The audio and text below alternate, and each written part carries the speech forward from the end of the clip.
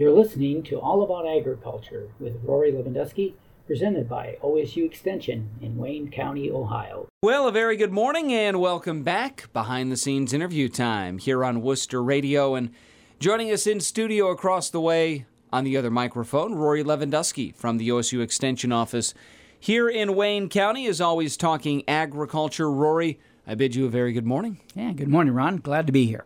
Well, we're going to be talking about interpreting and understanding forage test results. On our previous program, listeners may remember that we talked about how to correctly sample a forage and then submit the sample for lab analysis.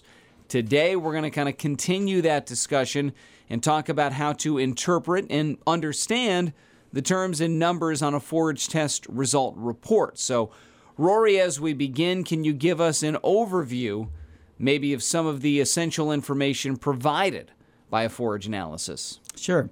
Well, every lab, first of all, offers various forage test packages. But I think the forage test really needs to provide information in several broad categories to help you evaluate the quality of the forage and then make decisions about what production class that forage is best suited to and how to use that forage eventually in a ration. So every forage test should provide information about the dry matter content of the forage, the fiber content, the crude protein content, and the ash content at a minimum. Now, some other useful information that may also include some of the energy contents of the forages. Those are calculations that are done. Some folks like to get the mineral analysis, a fiber in vitro digestion number, and for corn silage, possibly a starch digestibility and pH value could be useful. Rory, let's talk about some of these measures in more detail, beginning with dry matter. Why is dry matter important, and how do I use that number on a forage test result?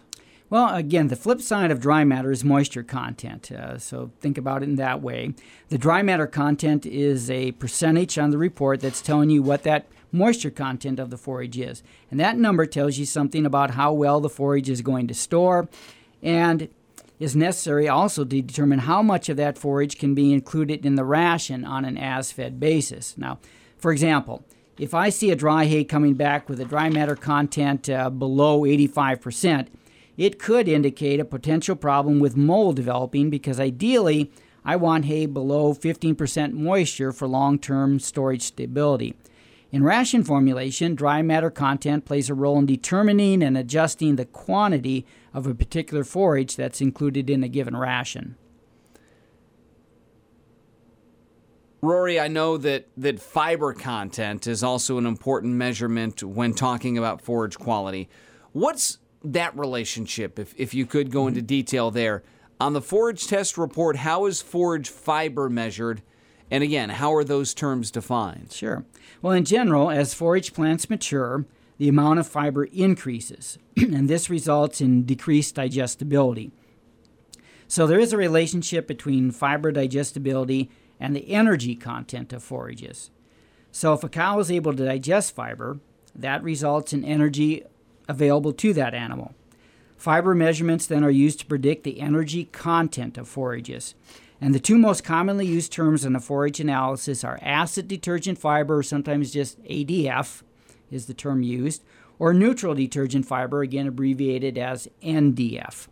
Now, NDF, neutral detergent fiber, is a measure of cell wall components, including hemicellulose, cellulose, and lignin. Acid detergent fiber is the percentage of just cellulose and lignin in forage fiber. And of these components, cellulose and hemicellulose can both be digested by rumen bacteria to some extent. Lignin, however, unless you're a termite, is totally undigestible, and the lignin content of a forage will increase as forage matures. So in general, our acid detergent fiber, ADF, we use that oftentimes to predict energy, while NDF, neutral detergent fiber, is used to predict animal intake. Talking again with Rory Lewandowski from the OSU Extension office. Rory, with that as background, help me understand what the numbers attached to ADF or NDF mean. How do I know if I have a low or a high quality forage? Simply by looking at those two sets of numbers. Also, one other question, are there some ranges that you can provide as well that you need to be looking for? Yeah, those are good questions. First, I think it's important to understand that there are fiber differences between grasses and legumes. Grasses just naturally contain more hemicellulose as compared to legumes. So if you remember that NDF, neutral detergent fiber, is the fiber measurement that includes hemicellulose. So our NDF value is really a better fiber measurement to compare grasses with legumes. And it's a better way to estimate the value of grasses or grass-legume mixtures in the ration. So high-quality legumes generally have an ADF, that's the acid detergent fiber again, numbers in the mid-20s to low 30s. Their NDF numbers, again, of a high-quality legume are going to be in the high 30s to mid-40s. High-quality grasses, now, on the other hand, those ADF numbers are pretty similar to a high-quality legume, low 30s, maybe low 40s, but their NDF numbers are going to be considerably higher because they have more natural hemicellulose. So a high-quality grass is going to have NDF numbers in the 50 to 55% range. And as those NDF numbers get above 65%, then intake becomes a limiting factor because of the rate of passage through that rumen slows down and we just can't move enough material through the animal. In dairy rations, then, the term NDFD, or neutral detergent fiber digestibility, is really what's used in ration formulation. So this is a test done in a lab. They're using test tubes with rumen fluid to determine the digestibility of forage for a specified incubation period. Oftentimes that might be, for example, 30 hours. That results then in an improved prediction of the energy value of the forage. So that NDFD number is used to predict the dry matter intake potential of a forage, and you also see it correlated then with the milk yield potential. Rory, I often hear livestock owners talking about the crude protein content of a forage or grain. What do we need to know about the crude protein number on a forage test? Yeah, well, cows, calves, and heifers all have varying dietary requirements for protein as it's related to maintenance, milk production, growth, and gestation. So forages do vary in their crude protein content, again, based on species and the maturity at harvest. And the other thing we have to keep in mind is that not all crude protein is equal. Some crude protein is more readily degradable in the rumen. Others are degraded outside the rumen. So we have both rumen degradable and rumen undegradable fractions of protein. In addition, we have forages that can have heat damage or insoluble crude protein. And that could certainly be a concern this year when we have forages that are put up too wet. We can get heat damage. That heat damage results when forages, again, they're baled too wet and then they overheat. They undergo a reaction called a Maillard reaction. Now, these forages may be discolored. They have a sweet odor. Cattle can actually readily consume these forages, but they're not getting the full value of that crude protein. And for this reason, there's a term called adjusted crude protein, or ACP, on forage tests that's reported. When that adjusted crude protein is greater than 10% of the total crude protein, then we use that adjusted value in ration formulation. As we wrap things up here this morning, Rory, talk a little bit about ash content. Why is that significant, and what does somebody out there need to do with the ash numbers when you're talking about a forage test? Yeah, I think this might be one area of a forage test that sometimes is overlooked, but that we have to remember that ash in forages comes from two sources, both internal and external.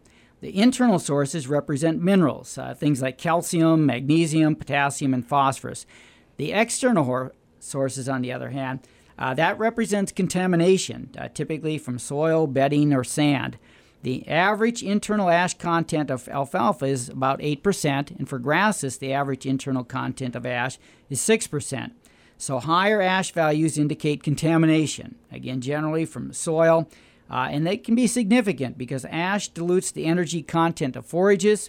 It can cause reduced intake and cause even potentially some mineral deficiency problems.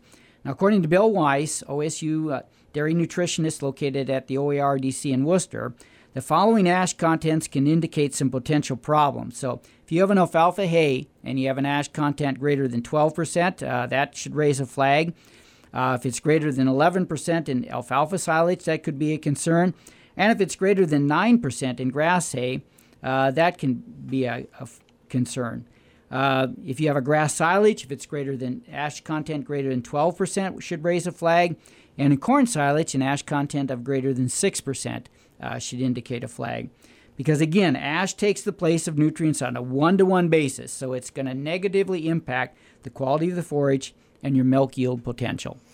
Rory, I think more so than even usual, we covered a lot of terminology today. We've thrown out a lot of numbers as well when talking about this.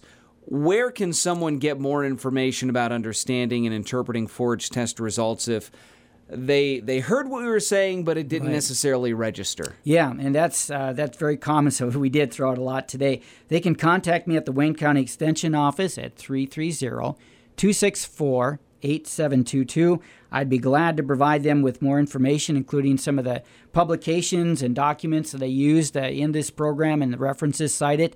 Get them that information. They can also check out the Wayne County Extension website. We'll be posting these radio programs again, courtesy of WQKT. So again, get a hold of us, and we'll be glad to help them out any way we can. All right. Once again, our guest in studio today, Rory Lewandowski, joining us here on Behind the Scenes from the OSU Extension Office in Wayne County. Rory, thanks again for taking the time, and look forward to seeing you soon. You're welcome. Thank you, Ron.